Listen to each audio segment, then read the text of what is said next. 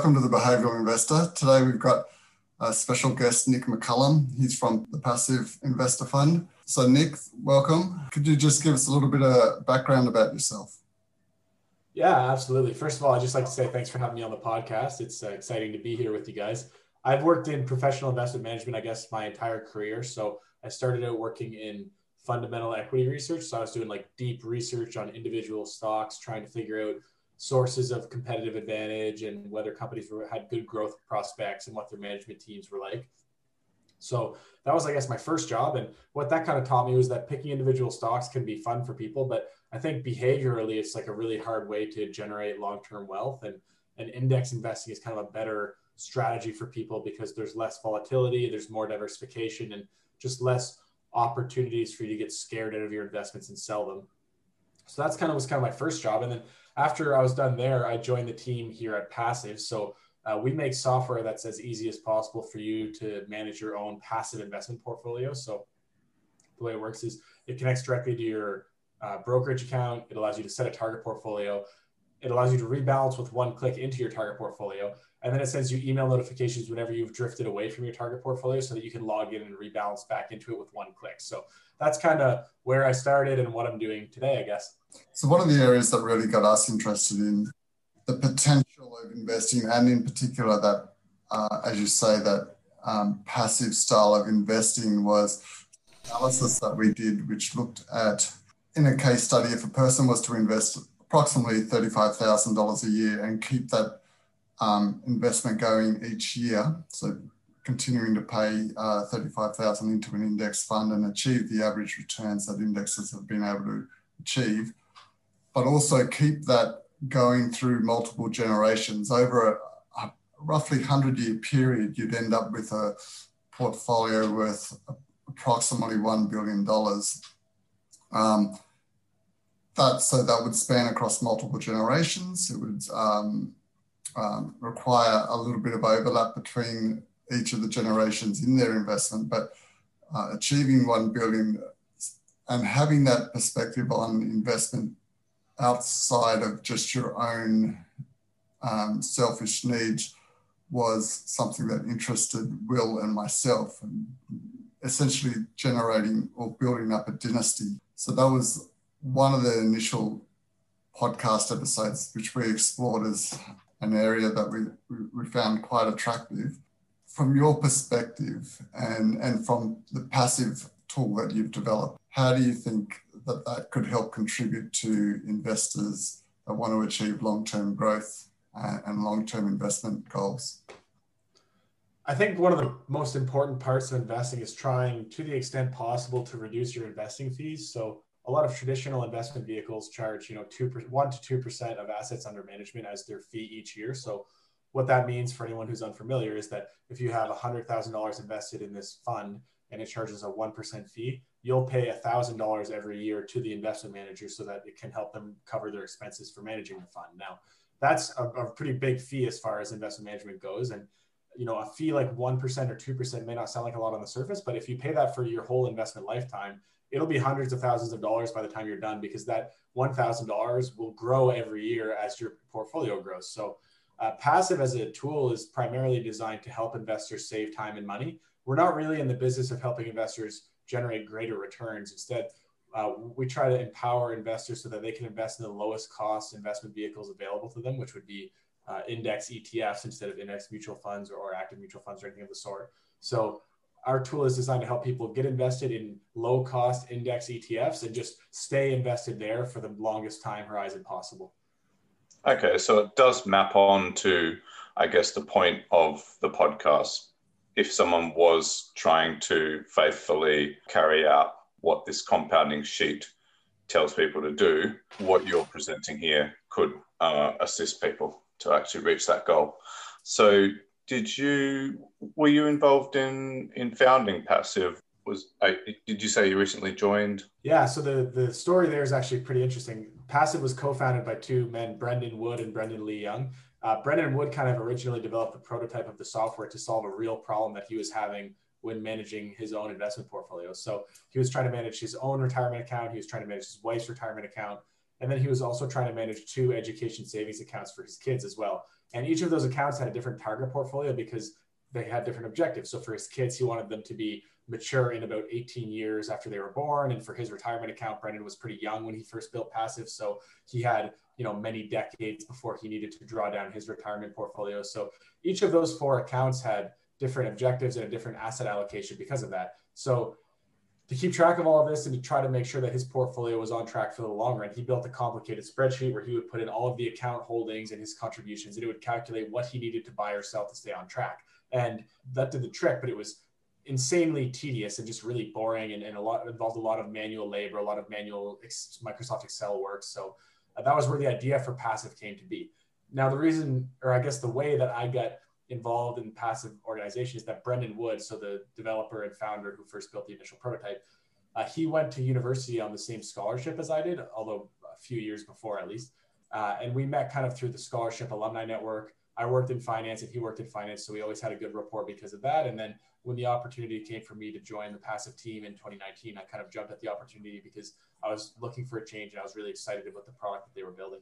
We've all got some ridiculous spreadsheet that we labor over. I think most of us have probably thought, if only we could turn it into an app. So it's nice to hear that someone's successfully done that. All right. So we've heard then in your answer a little bit about what inspired the platform. So what is the thing that users can't do themselves due to behavioral factors specifically, which Passiv assists them to do? I would say the easiest way to describe that is to just say, stay the course. So Passiv, the whole idea of our platform is that you'll invest a certain amount of time upfront setting up your target portfolio and getting your, portfolio specifications all nailed down. And once that's done, your portfolio will essentially be on autopilot for the rest of your life. All that you have to tweak is rebalancing your portfolio from time to time, and then just modifying your contributions to that portfolio if you get raises or if you get pay decreases or lifestyle changes that require you to change how much you want to contribute to your investment accounts. So what we really enable people to do is invest with a really long-term time horizon and save time and money along the way. Have you read any analysis that shows that staying the course, as you say, achieves better outcomes than if you allow a certain portion of your portfolio just to keep its legs and keep growing?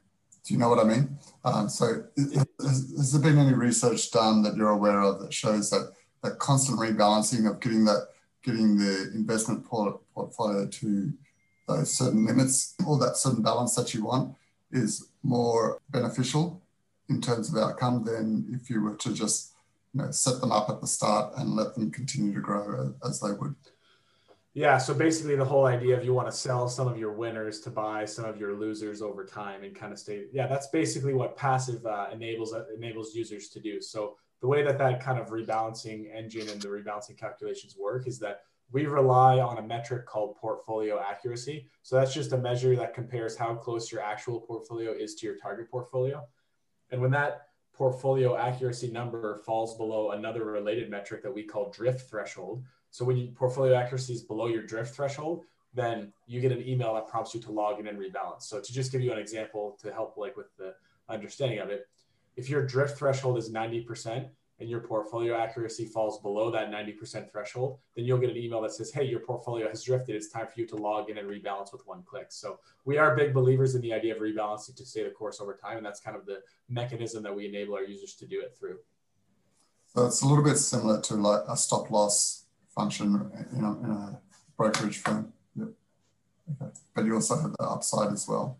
Yeah, I would say the difference between a stop loss, though, is that this trade doesn't actually get executed automatically. Instead, you get an email prompt that kind of prompts you to log in to do it yourself. So all the trades executed through the Passiv platform are still executed by the user. It's just we'll monitor your account and tell you when they need to get done.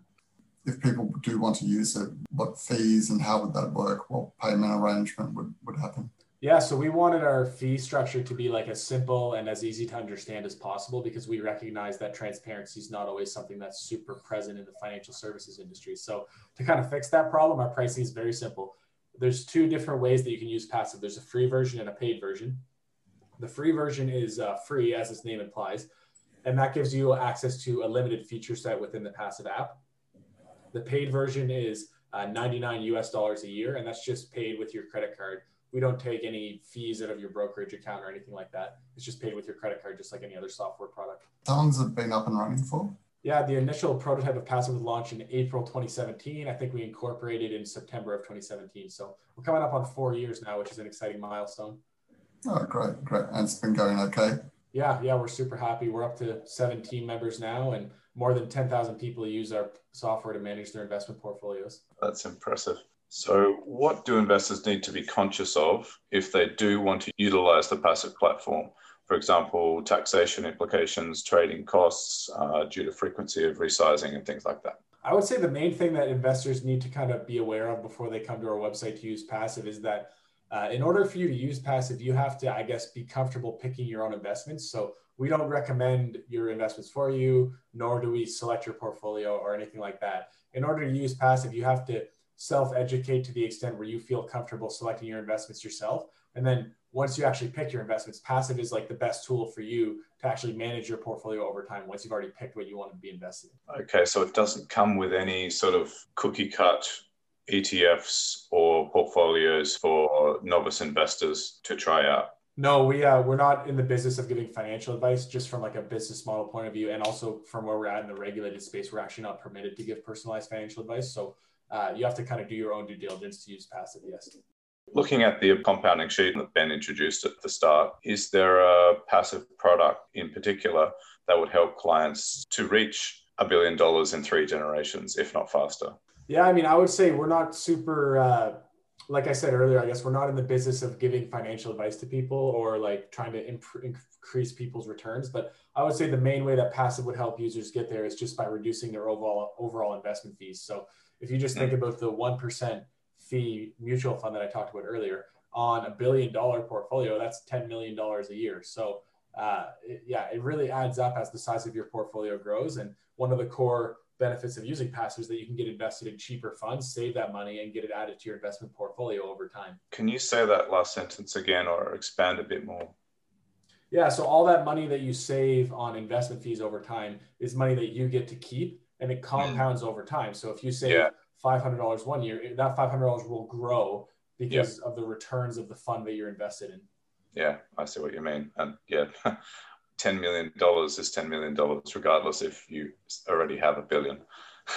Imagine having that extra to compound. Yeah, it always seems a bit impudent and crazy to talk about this number, but it's mathematically possible, and that's the basis for this podcast. Okay, so note that the sheet takes into account sequence risk, recognizing that it's a non-ergodic system, as pointed out by Lee Coldwell, who was the last interview that we had in the first season. So this produces a massive right skew in total returns. So in Breaking the Market, Matt states that rebalancing more frequently will help investors capture more of the right tail.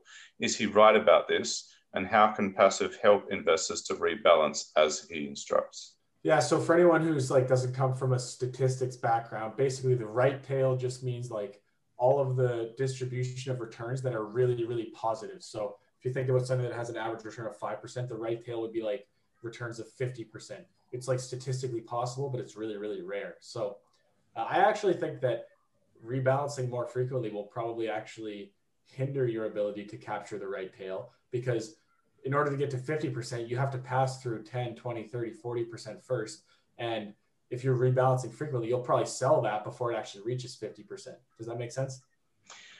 Yeah, I mean, I'm not terribly strong on the statistics, especially to do with finance. I've done a bit of stats for psych. But I think what Matt was trying to get at, I also read, there was an article I read about how a mathematician would invest. I think it was by a fairly well-established ETF provider. Van Eck, they published like basically a blog post about how a mathematician would go about investing. I think the point is with rebalancing that maybe if one of the stocks in your portfolio does really well and it comes to dominate the portfolio, the growth that other smaller ones can have won't be so powerful, because they won't have as much capital on them as the stock that's come to dominate your portfolio. So that's my limited understanding of the importance of rebalancing, to give yourself the ability to capture the growth of all the growth potential of all of the components of your portfolio. I think the other side of the coin is actually equally valuable. So you don't just want to re-enable your smaller holdings to impact your portfolio again, but you also want to prevent yourself from the potential adverse outcome of that large holding falling in value. So it's not just about empowering your potential winners, but it's also about disabling your larger holdings from having an outsized negative impact on your portfolio too. Okay, fair enough. All right. So at least what Passiv gives clients the ability to do, or you're notifying them by email, right, of when a rebalance needs to occur. It's how you're helping them to keep abreast of that. Exactly. Okay, cool. You mentioned the rising importance of ETFs in the investing world. How do they assist investors to maintain a profitable temperament? Yeah, I think ETFs in general have had a number of benefits for self-directed investors. One of the most notable ones, which we already talked about, is just lower overall investment fees. So ETFs compared to mutual funds or other investment vehicles are just a lot cheaper. And all that money that investors save on fees just goes right into their pocket as improved investment returns. So that's kind of one obvious thing. Another thing is that I think ETFs have given investors a broad ability to get exposure to asset classes that they couldn't get exposure to before. So, if you want to invest in a real estate ETF, you can do that. If you want to invest in a cloud computing ETF, you can do that. If you want to invest in a genomics ETF, you can even do that. And all of those kind of novel asset classes, if you wanted to invest in them before ETFs had kind of gained popularity, you would have had to actually go to, the individual securities that are in that ETF. So previously you would have had to own genomic stocks and go and try to find a bunch of genomic stocks to own, or a bunch of cloud computing stocks. So they've given investors access to kind of unprecedented levels of portfolio customization that wasn't possible 20 years ago. So I would say those are the two big things that the rising importance of ETFs have done to change the way individual investors invest today. ETFs are interesting because I was reading something the other day that there's actually, at some point in time in the last year or two, there was more ETFs going around than there are actual stocks on the general stock exchange. And it just shows how popular that they are. A lot of them are, I think, potentially closing down as well, though. So it is evolving, that market of ETFs. Yeah, I think in order to run like a profitable ETF, you kind of have to crack through some kind of minimum assets under management threshold, which I think kind of ranges from like $20 to $50 million of assets under management, depending on what your fee structure is and a number of other things. So I do think a lot of ETFs kind of launch, and then the ETF issuers, they will just double down on the winners, close down the losers, and just focus all the money on marketing the winning ETFs. So there's a bit of like spray and pray launch mentality from ETF issuers in that sense. And then I also just think that, there's a lot of ETFs who aren't trying to do anything novel. So we don't really need an incremental S&P 500 ETF. We already have lots of good ones of those. So the new ETFs that kind of do well, I think, are novel in some way. Have you heard of the Freedom one? It's basically looking at countries where they have policies that make it easy to do business, but also where people are treated, they have more freedoms and rights. Yeah, so that fund is actually, the two people who run it are people I know. It's a really interesting ETF, and super kind of, it's a great example of kind of that concept I explained earlier of how ETFs are giving people new exposure to asset classes that they didn't have exposure to in the past. And it also kind of shows, to go back to your point from earlier, Ben, about how there's more ETFs than there are individual stocks now. Some people point at that and they say like, oh, that shows some market perversion, or that shows that there's problems in the market today. And I actually don't think I agree with that, because if you think about anytime you have to collect together a permutation of items from a list and combine them into a new thing, there will always be more ways to combine them than there are actual things. One kind of easy to understand example of that would be like, if you go to your pantry where all of your cooking ingredients are, you will always be able to find more recipes for your pantry than there are individual items in your pantry, because there's so many different ways to combine them and mix and match them. So ETFs are like the recipe, and stocks are like the ingredients for that recipe. There will always be more ways to combine stocks into ETFs than there are ways to just buy one stock. So I don't really think that's anything to be concerned about. I really like that analogy. Yeah, bring a little bit of culinary description into the investing world. You're interested in discussing the future of wealth management. Could you discuss the behavioral aspects of that? Yeah, so I think kind of with the way that the online brokerage space is evolving and how the behavior of individual investors has changed over time, it's never been easier to be like a DIY investor. You can open up an online brokerage account and get started yourself.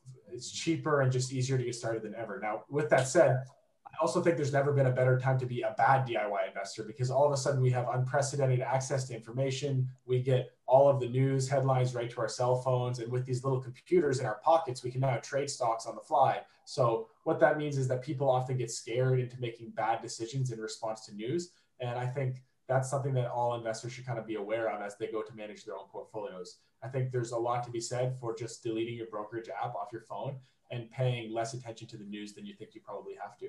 Wise words. Okay, so how is the increasing role of technology in the investment management industry specifically leveraging or assisting with behavior or temperament limitations of humans? I think a big thing, to go back to a theme that I've talked about, the more technology gets used in the wealth management industry, the cheaper the whole industry gets for the end consumers, which are the investors. So ETFs are one obvious example. They're kind of have more technology just built into them definitionally because they were launched so much later than mutual funds, where I think a lot of mutual fund back offices are probably like pushing a lot of paper and like, you know, still using fax machines. So ETFs just like structurally will always be cheaper. And that's largely because of technology. I also think from a portfolio construction point of view, investors now have access to all these tools that they never had access to before that allow them to screen for stocks or ETFs that meet the characteristics that they want to have for their portfolio. So I just think that more technology means cheaper fees and greater customization capabilities for DIY investors. Mm. Do you guys think or talk specifically about temperament in the passive office? Yeah, I mean, we talk about it a lot and we think about it a lot. And to the extent possible, we want to build a platform that kind of discourages bad behavior from investors. So it's definitely something that's always front of mind. Yeah, that's kind of what we're trying to do. We're bumbling along here in our podcast there's all these trading algorithms. There's all of these investing frameworks. Ben and I learnt one from a guy at Stanford, but there's never really much about actual temperament. We're doing our bit here. Okay, so as discussed by O'Shaughnessy Asset Management, value factor drawdowns tend to end when regulators step in to address the excesses of a technological revolution. Are there any excesses in the finance industry of the latest tech revolution which you think might need regulating, and how would Passiv fare if this happened? Yeah, I think from a regulated point of view, Passiv is like pretty well positioned right now because we're operative of Canada, so we fall in the Canadian regulatory, jurisdiction, and we have really strong like one-on-one relationships with the regulators here. So if we're ever unsure about something, we can just go ask them. So that's a perk of kind of building a company in a rural place, is that you get more access to decision makers in government who can help you understand whether what you're doing is right or wrong. So that's really nice.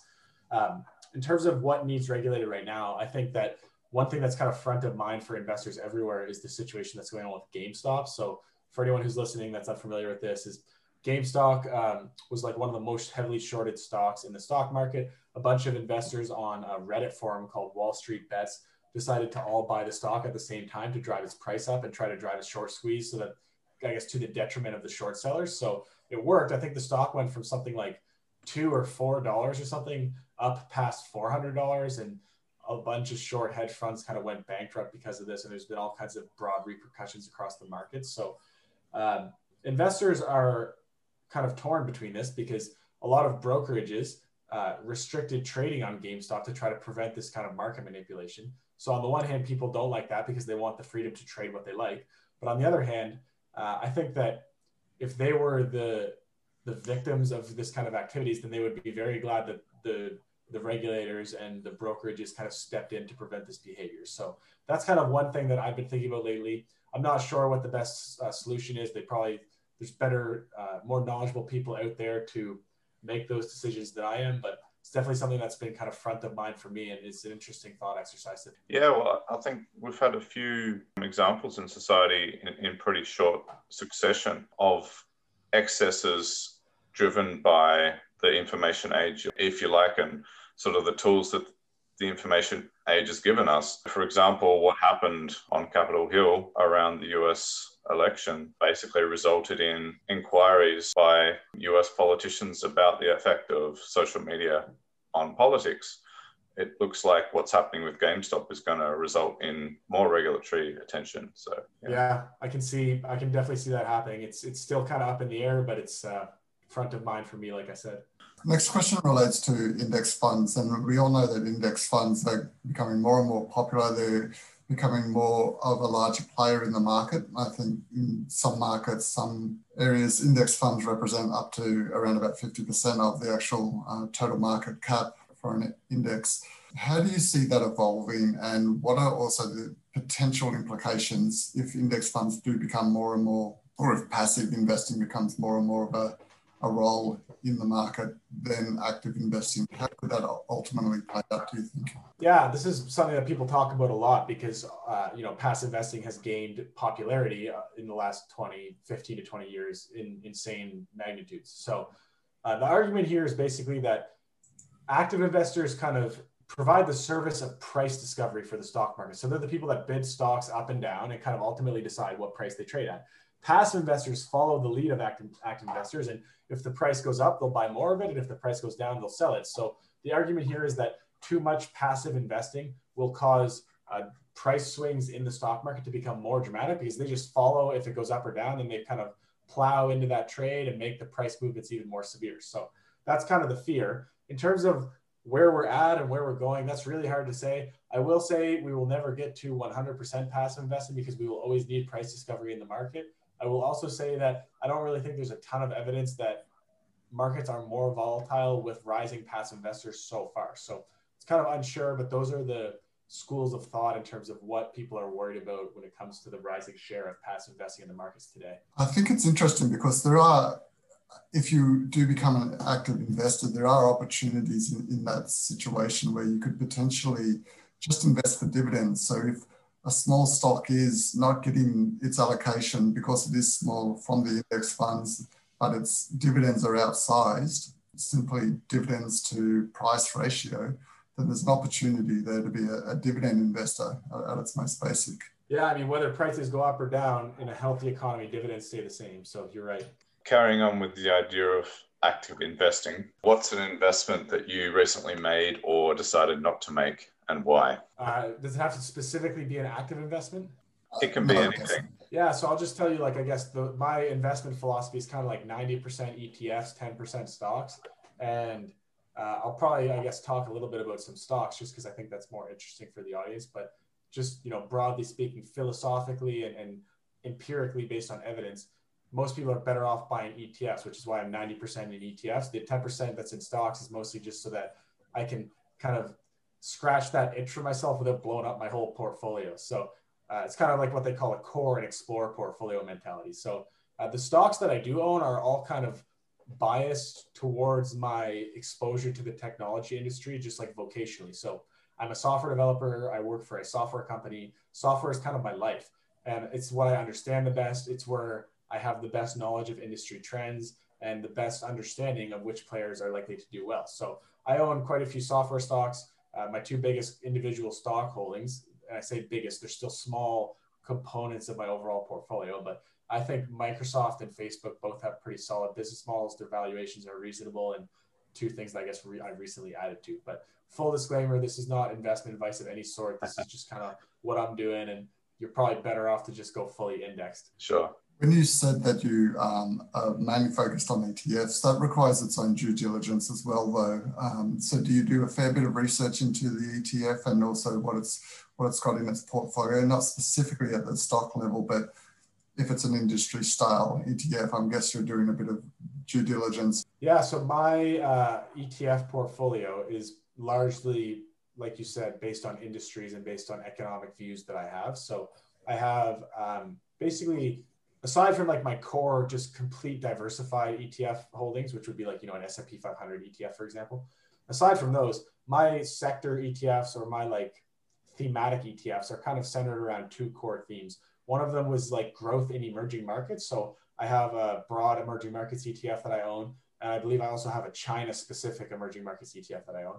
I think that if you just look at where technology is in developed markets versus where technology is in emerging markets, there's got to be faster GDP growth there, and that's got to trickle down to the kind of growth of the companies within that economy. So that's kind of one big belief I have. And then another big belief, like I said, when it came to individual stocks, is just the increasing growth of technology businesses and the rising importance of technology in the world today. So one ETF I have is just like a a broad, diversified technology, like global technology ETF. Right.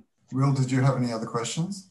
Basically, ever since we started this podcast, and I think maybe also because my first degree was psychology, I've been thinking about making an app or how we can use technology, even a website, something to help people maintain or gain and maintain the right temperament as investors. Has there been any discussion amongst you guys at Passiv about an app specifically designed to help people with temperament?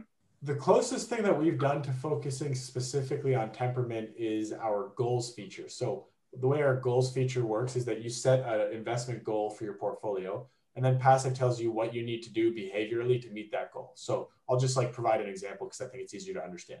You could set the goal of saying, I want to have $1 million by the time I'm 50. Now, Passiv will tell you, you can either select what rate of return you want to get, or you can select what contributions you want to make to your portfolio, and we will kind of assign you an average rate of return. And once that's done, Passiv will kind of calculate the other number for you. So you might say, I want to have $1 million when I'm 50, and I want to contribute $2,000 a month, and we will calculate, here's how much return you need to get every year to achieve that. Or alternatively, you might say, I want $1 million when I'm 50, and I think I'm going to return 6% a year. How much do I need to contribute? And we'll calculate that for you as well. Once you actually set your goal and save it, you kind of have a dashboard that will show you your progress towards that goal over time. Great. So it's prompting, the behavior that it prompts is repetitive financial contributions, and it tracks those having occurred. Yeah, exactly. And you can do, monthly contributions, bi-weekly, weekly, whatever's easiest for you. Yeah. Okay. And obviously you can't be blamed for this because it's a financial app.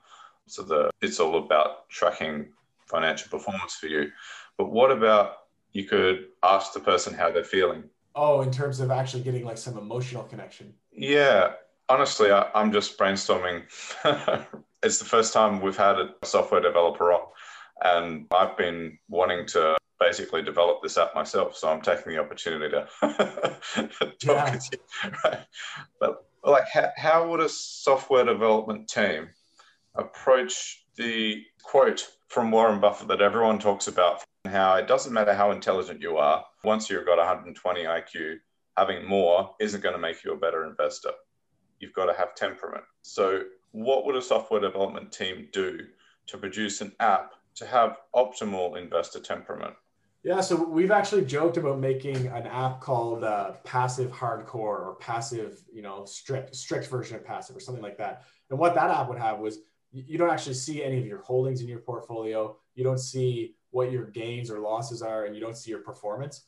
All that you see is your portfolio accuracy and whether or not you need to rebalance. So instead of logging in and seeing like all this red when the market's going down or something, you would just log in and you just can see whether or not you need to rebalance. You don't even see your account values or anything. Perfect. So what you're doing is you're removing the prompts that people get, for example, through their excessive engagement with these apps, like Robinhood with all of its confetti, or the news, which is basically biased towards generating fear, because that's another way to have people engage. So you're talking about there removing these prompts that cause engagement, if you like. Yeah, I mean, I think in a lot of senses, the least amount of engagement you can have in an investing app, the better the investor is.